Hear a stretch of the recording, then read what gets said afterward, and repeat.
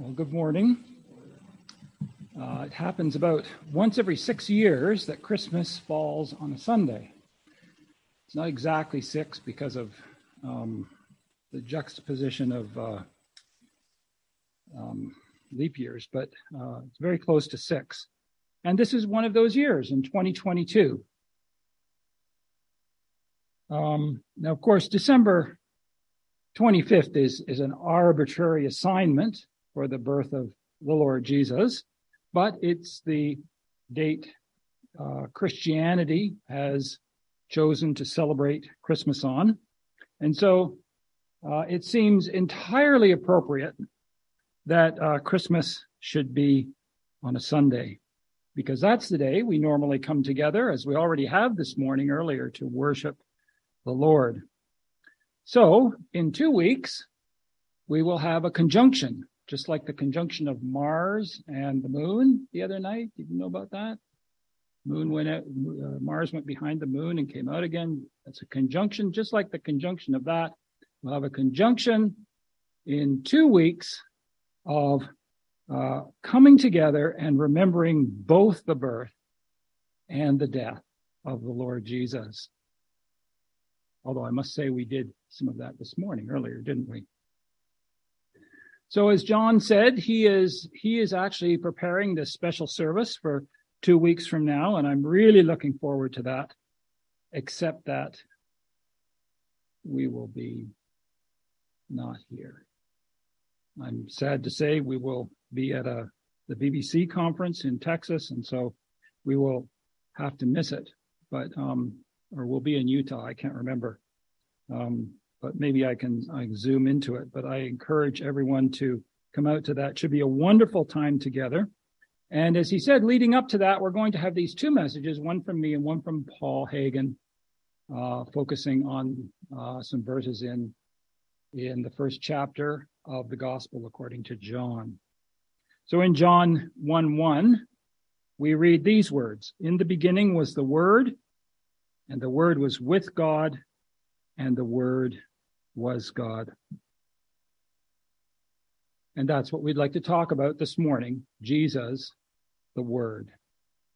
Lord Jesus, you are the Word, and we're going to explore that this morning, and we pray that as we do so, you would enliven our spirits by your Holy Spirit, that you would give us ears to hear and understand, and that you would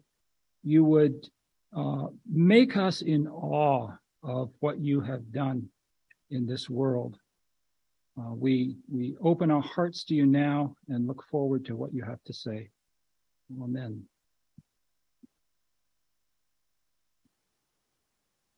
So in that verse, Jesus is referred to as the Word.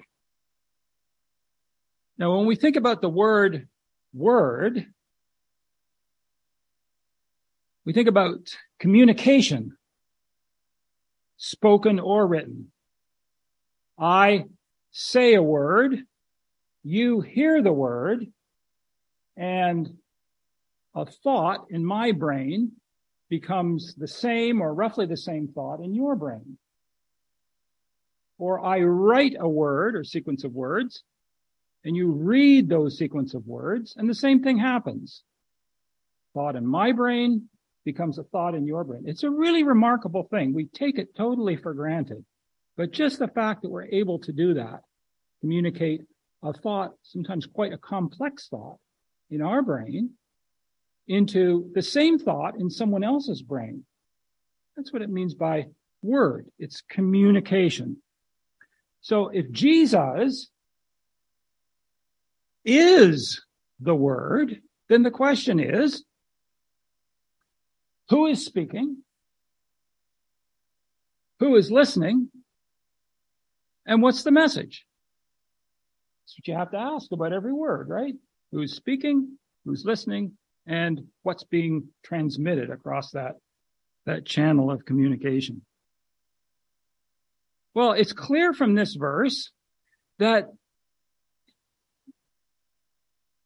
who is speaking is God.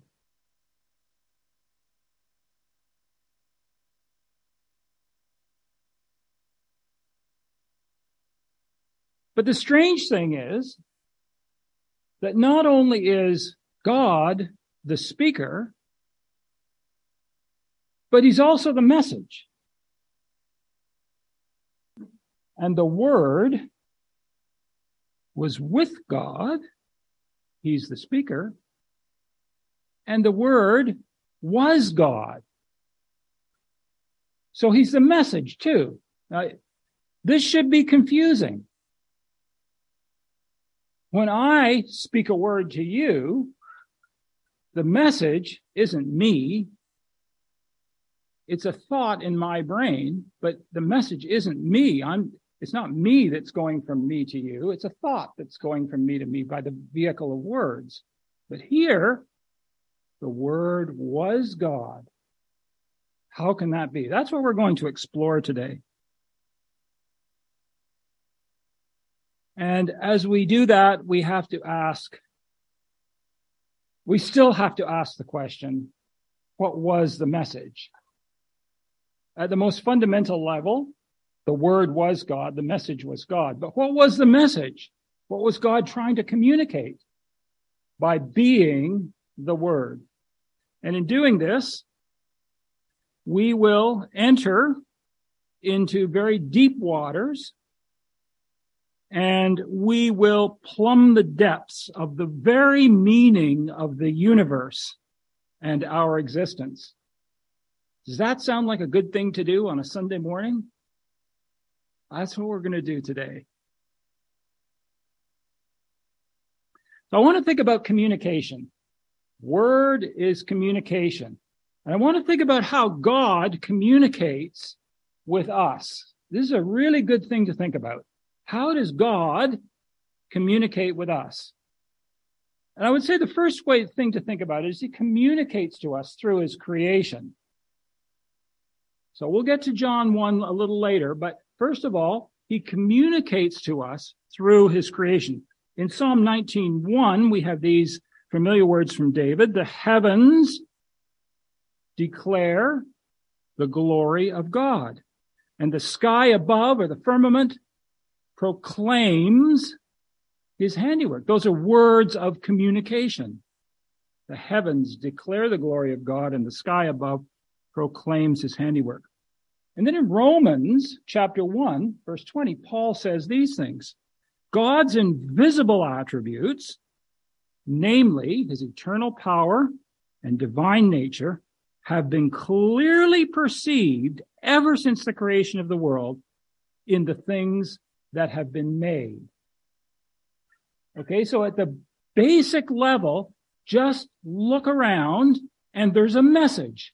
And what's the message? God's eternal power and divine nature. Just look around. We don't need a Bible to do that. We don't need a prophet to do that. We don't need anything. Just look around. So let's think about this. Let's look around in our mind's eye. I have a nice example here that I shared some of this with the men at the prayer meeting, I think a few weeks ago when we were having breakfast. But just think about the night sky. Okay, we're going to look around. Night sky. Maybe we're up at Camp Iroquois, or at least out of all this dense suburban stuff where the sky is actually dark. And there's not a lot of city lights burning up into the sky. So you can see a lot. And if you've had this experience before, and I'm sure we all have, you look up and it's breathtaking when you see a black sky punctuated by all the stars up there. You look up and it's beautiful. And you think, wow, there's millions of stars up there. In fact, do you know the number of stars that you can see with the naked eye? I don't suppose you've tried to count them, but it's not as many as you think. There's several thousand that you can see with the naked eye. See a lot more with the telescope, of course, but with the naked eye, you can see several thousand. Now, I want to say that this experience has been available to every human that's ever walked on the earth.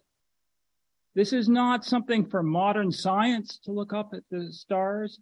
It's not something for somebody who has a Bible in their hand. or a special messenger.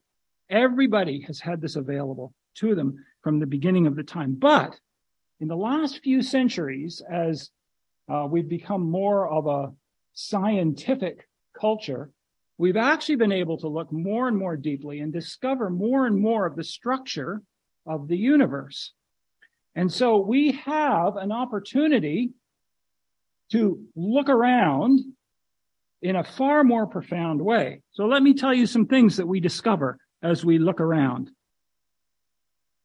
There are only a few thousand stars, but sometimes you see that thing, it sort of looks like a band, almost like clouds, and you wonder, oh, is it a cloudy night? But it's not a cloudy night. That's, you know what that is? That's the Milky Way, right? That's the galaxy that we live in. What's a galaxy? A galaxy is just a cluster of stars, and we live in a galaxy that we call the Milky Way, where our sun is one star in the Milky Way, and that band that you see looks like a cloud. It's actually stars, but you can't make them out with the naked eye individually. It's just, they're so far away that they just all blur together.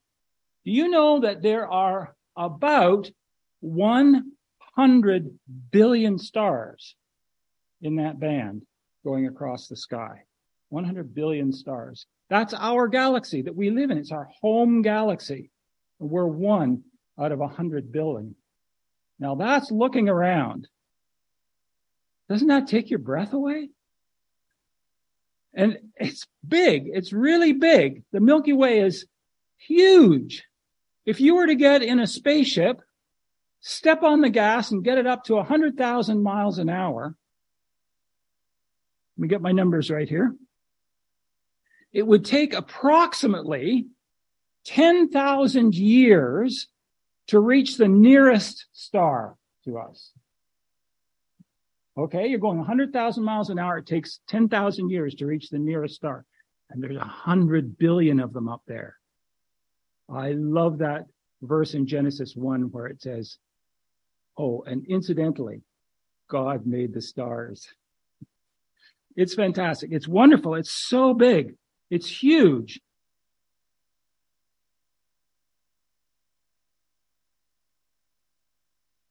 And that's only the beginning. Did you know that there are other galaxies? There's our galaxy with 100 billion stars, and the closest star is a long way away. But there are other galaxies. Now, the ancients didn't know this, but once we got telescopes and so on, we could start to discover this. The current estimate is that there are, in the universe, roughly 1 trillion galaxies. Whoa. And they're all, some are bigger, some are smaller than ours, but ours, they say, is an average size. So you do the math. If you can even add up all those zeros, 1 trillion galaxies with 100 billion stars in each one. And God made the stars. You just look around and that says something about God. It says something about his divine nature and his mighty power.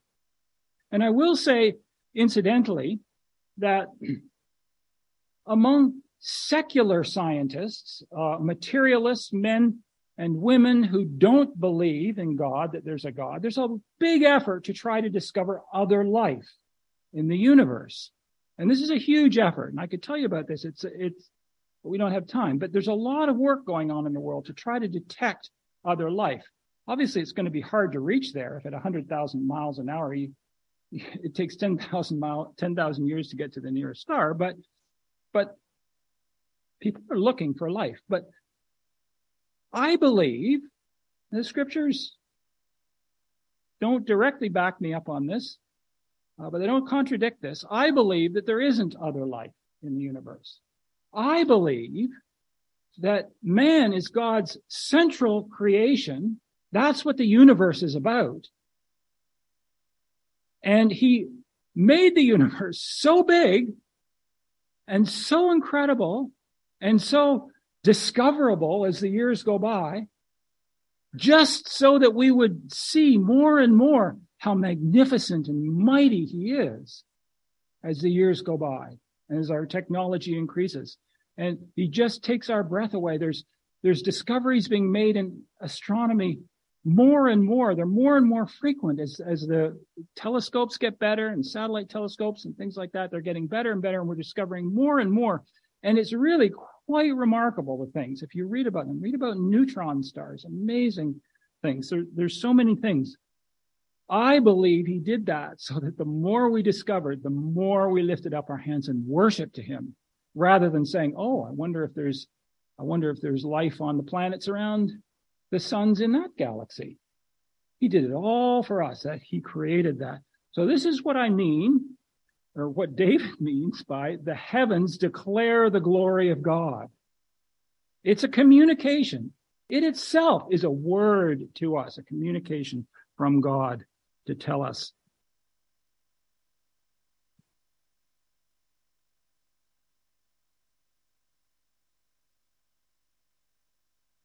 So it's interesting to think about a God of that magnitude and power and awesomeness communicating with the little puny people that he's put in the universe that are so small relative to the universe. How does he communicate with them? Well, we said one way, but that's sort of by the people looking around and kind of guessing that it has to be that way, that there has to be a God behind all of this and that he's mighty and he's powerful.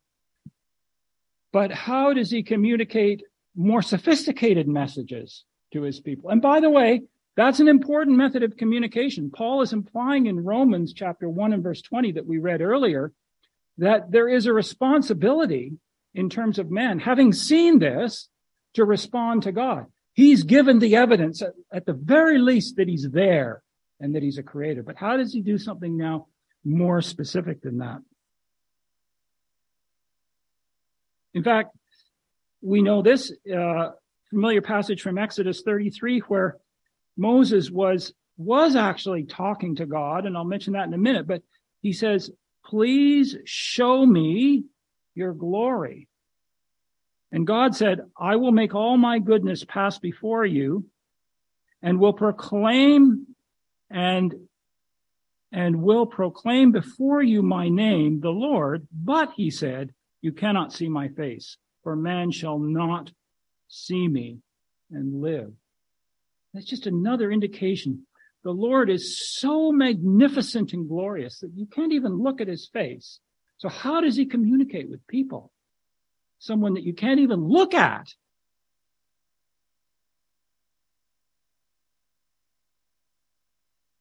Well, there's another way that the Lord communicates with people, and that's through direct, special revelation. In fact, we just saw an example of that with Moses. God was actually somehow having a conversation with Moses. Now, when you picture that in your mind, you picture maybe a really magnificent king or something.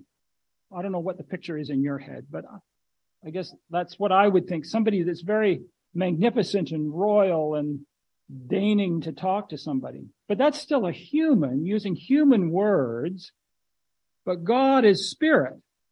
So somehow he's manifesting himself as words to Moses, but that's not, God isn't really words. He's the word, as we'll see shortly. But so he's sort of doing a miracle in sort of channeling the things that are in his head, if you can call it a head, into Moses' head by making Moses hear things that sound like a person talking. But that's God. But let's not limit God when we hear that. But God did that to a lot of people. There's many examples of it in Scripture. There's Samuel and Noah and David, Ezekiel, John, and that's just to name a few. There's a lot of people in the Bible that God spoke to, if I can put that in air quotes. He spoke to. It's interesting to think about the things that he was speaking to these people about. They often had to do with the actual personal decisions that person was making in their life. They were words of direction or words of challenge or words of that were to be delivered to other people, like a prophet would. But they had to do with that person. He was speaking personally to these people.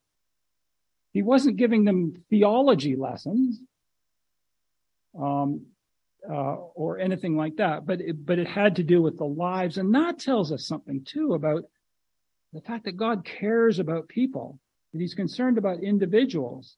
He's not just concerned about general things, but he's concerned about specific things.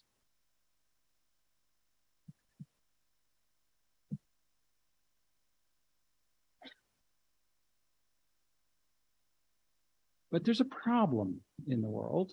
We know about that problem. We just look around. The world is broken. It's broken everywhere. We know that there's this problem in the world. And while God's special communications often dealt on an individual level with this problem, the sin problem in people's lives, the need for redirecting people or for pointing out sin or for encouraging good behavior. All of that is good for individuals, but this special revelation doesn't solve the worldwide problem of the fact that there is a broken relationship with the Creator that began with the original sin of Adam. And now you should guess where I'm going with this, because we're coming back to Jesus was the Word and he was a message. And you can see where I'm going to go with this. One thing as we think about this is, why doesn't God communicate this way with everybody? I mean, as if you're hearing actual words. He still does communicate this way today. You hear about dreams. People are given dreams. This happens a lot in the Muslim world. God is still doing this, but he's not doing it to everybody. In fact, it's, as far as we can tell, it's to a small fraction of people. Why doesn't he do it to everybody? Well, I actually don't know the answer to that.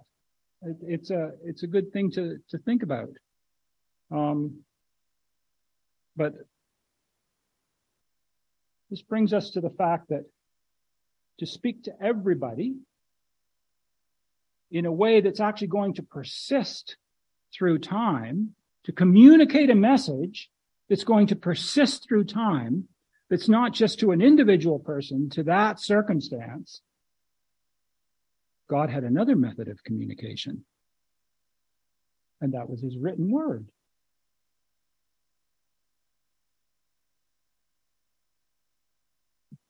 So he directed the miraculous writing and the miraculous preservation of a whole library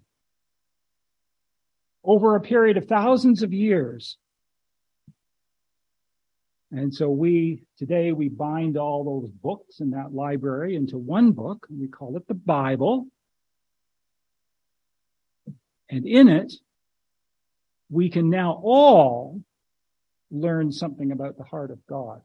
It's not just the people that God speaks to directly, or that the people that hear from the people that he speaks to directly, like the people of Nineveh that we were just talking about a few weeks ago, who heard from someone who himself heard directly from God. So we don't even need to be 2 steps away from that. We can be a lot of steps away, because the written word has survived through time. That's a really good thing to think about, how important the Bible is in preserving God's heart over time. So David says in the 2nd verse of the Psalms, "The blessed man's delight is in the law of the Lord, and on his law he meditates day and night." So here's the law, the written law. He had the written law. David did the Torah, and he could read that many, many years after it was written, and he could meditate on it, and he could think about it. And as he studied the law, he learned more and more what God was like. And God, through the written word, was communicating to David. And so it goes down through the centuries. And today we do the same thing. In the evangelical Christian world, the Bible is a precious resource to us. We know that. We study it. We preach on it. I'm preaching on it today. I'm preaching out of it today.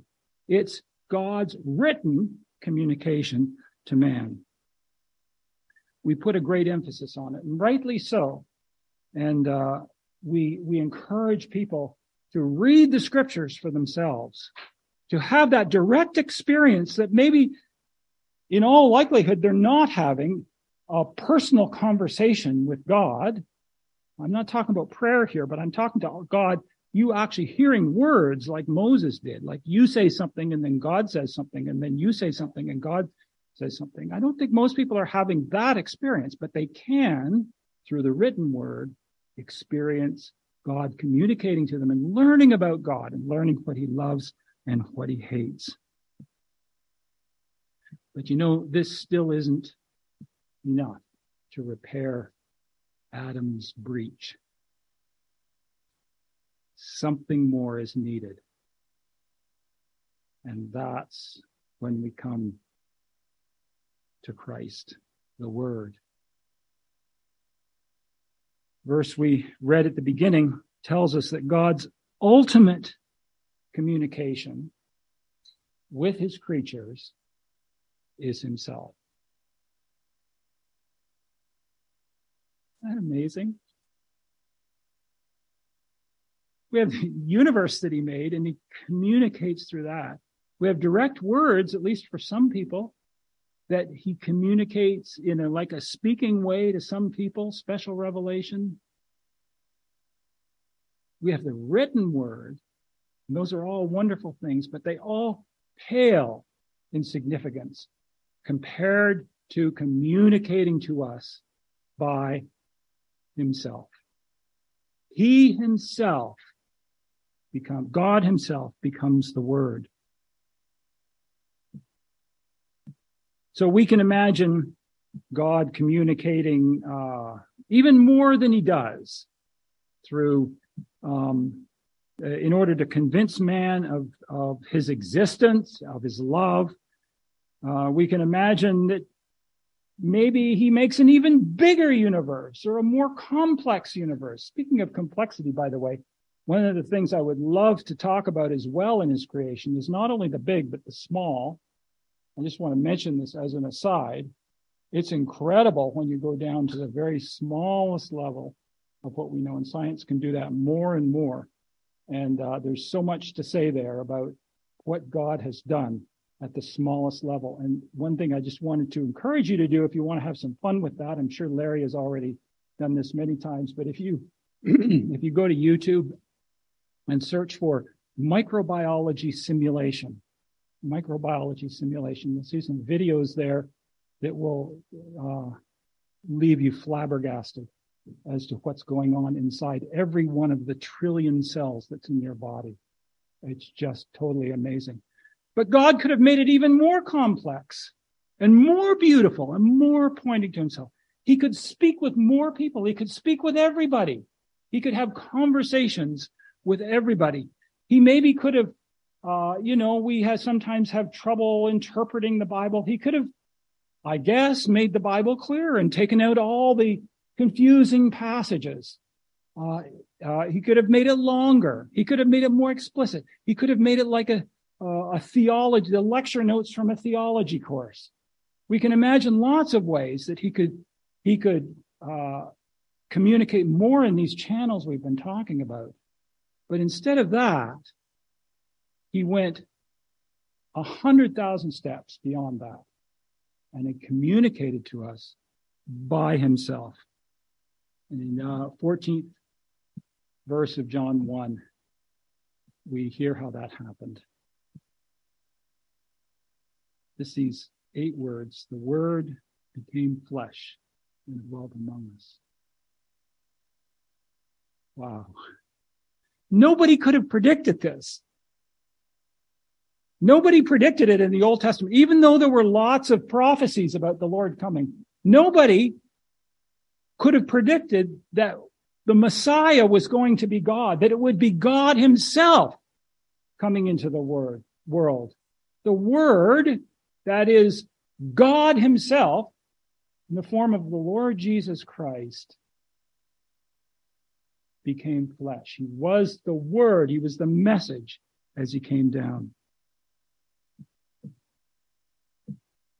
Becoming flesh, the Lord becoming flesh is the greatest miracle of all time.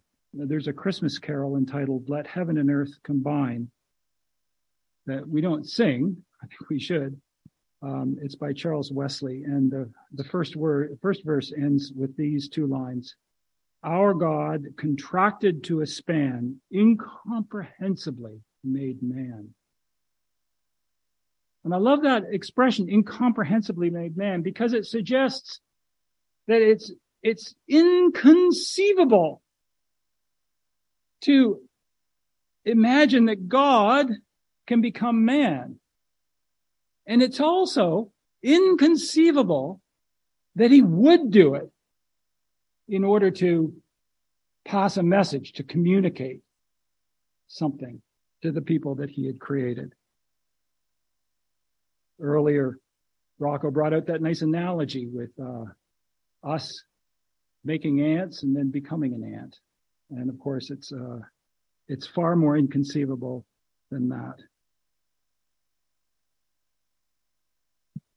Just the fact that he became a man communicates a great message, but he was here to do much more than that. Much more. Jesus grew up. He entered into his public ministry, and wow, did he communicate. He's the Word. He's the message, and boy, was he a message. We can look throughout his ministry, just a few years of public ministry, 3 years of public ministry, and we see God at work, communicating, speaking directly to all that man needed to hear. Through parables, explicit teaching, miracles, living righteously. His life was a constant communication to us. And because it was recorded in his written word, it's been a constant communication to all mankind for 2,000 years. Think of that. That brief period of 3 years has communicated so much about God. But of course, his ultimate mission, his ultimate message, the fact that he was a Word, wasn't revealed to the world until the end of his life, when he died an atoning death to open the way for healing the broken relationship between Creator and creature. And what did he communicate through this selfless act? What was the word of the Word? It was God's love. John says later in his gospel, for God so loved the world. And that's what he proved. That's what he communicated on the cross. And some years after Jesus' death and resurrection, Paul records what many believe to have been one of the earliest, if not the earliest, of the hymns that the church sang. And it was referenced again earlier this morning. Here are some words from Philippians chapter 2. Though Christ was in the form of God, he did not count equality with God a thing to be grasped, but made himself nothing, taking the form of a servant, being born in the likeness of men, and being found in human form, he humbled himself by becoming obedient to the point of death, even death on the cross. Those words beautifully express how God himself was his own word to mankind. So how shall we respond to this? Well, we've received a message. We've received a letter from God, a word from God. Open the letter. Read the communication. Understand the message. Incredibly, my Creator loves me and wants a relationship with me. My response should be come to the cross, humble myself, repent, accept with gratitude the greatest gift, and live in harmony with God himself. Fantastic. As a result of this word, this communication. Perhaps all of us here today, I think I know everybody here, we've all read the letter, so to speak, and we've responded to it. But sadly, there are still many who have never read the letter. Any of the ways that God communicates, but the letter, the word, they've never read it. Or they've read it and ignored it. Or they've read it and they've scoffed at it, saying it's nothing more than a fairy tale. How this must break the heart of God. Think about this from God's perspective, if that's even possible. How would he feel?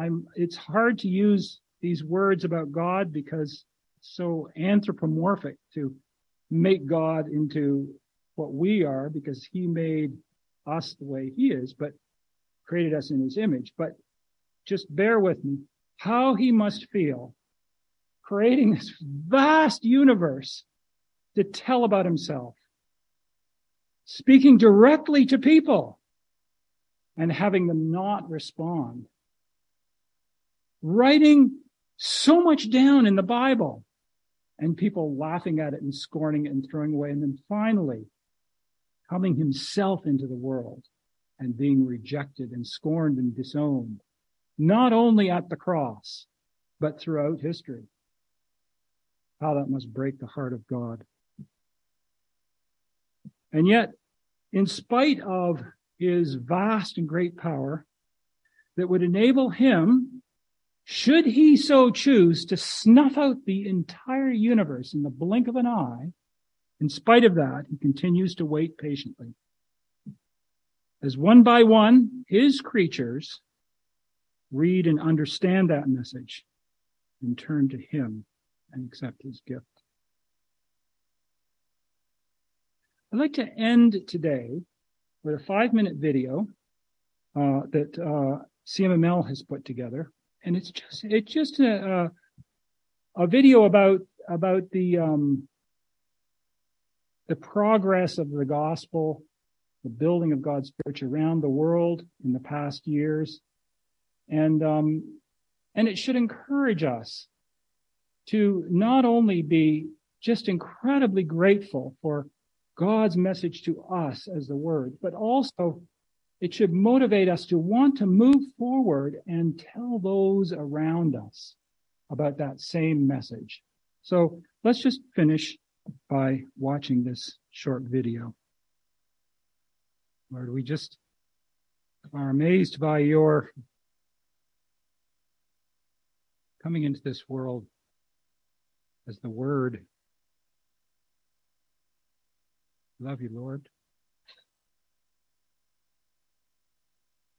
Help us to follow you and be part of what you are doing in this world, in communicating your love for all men.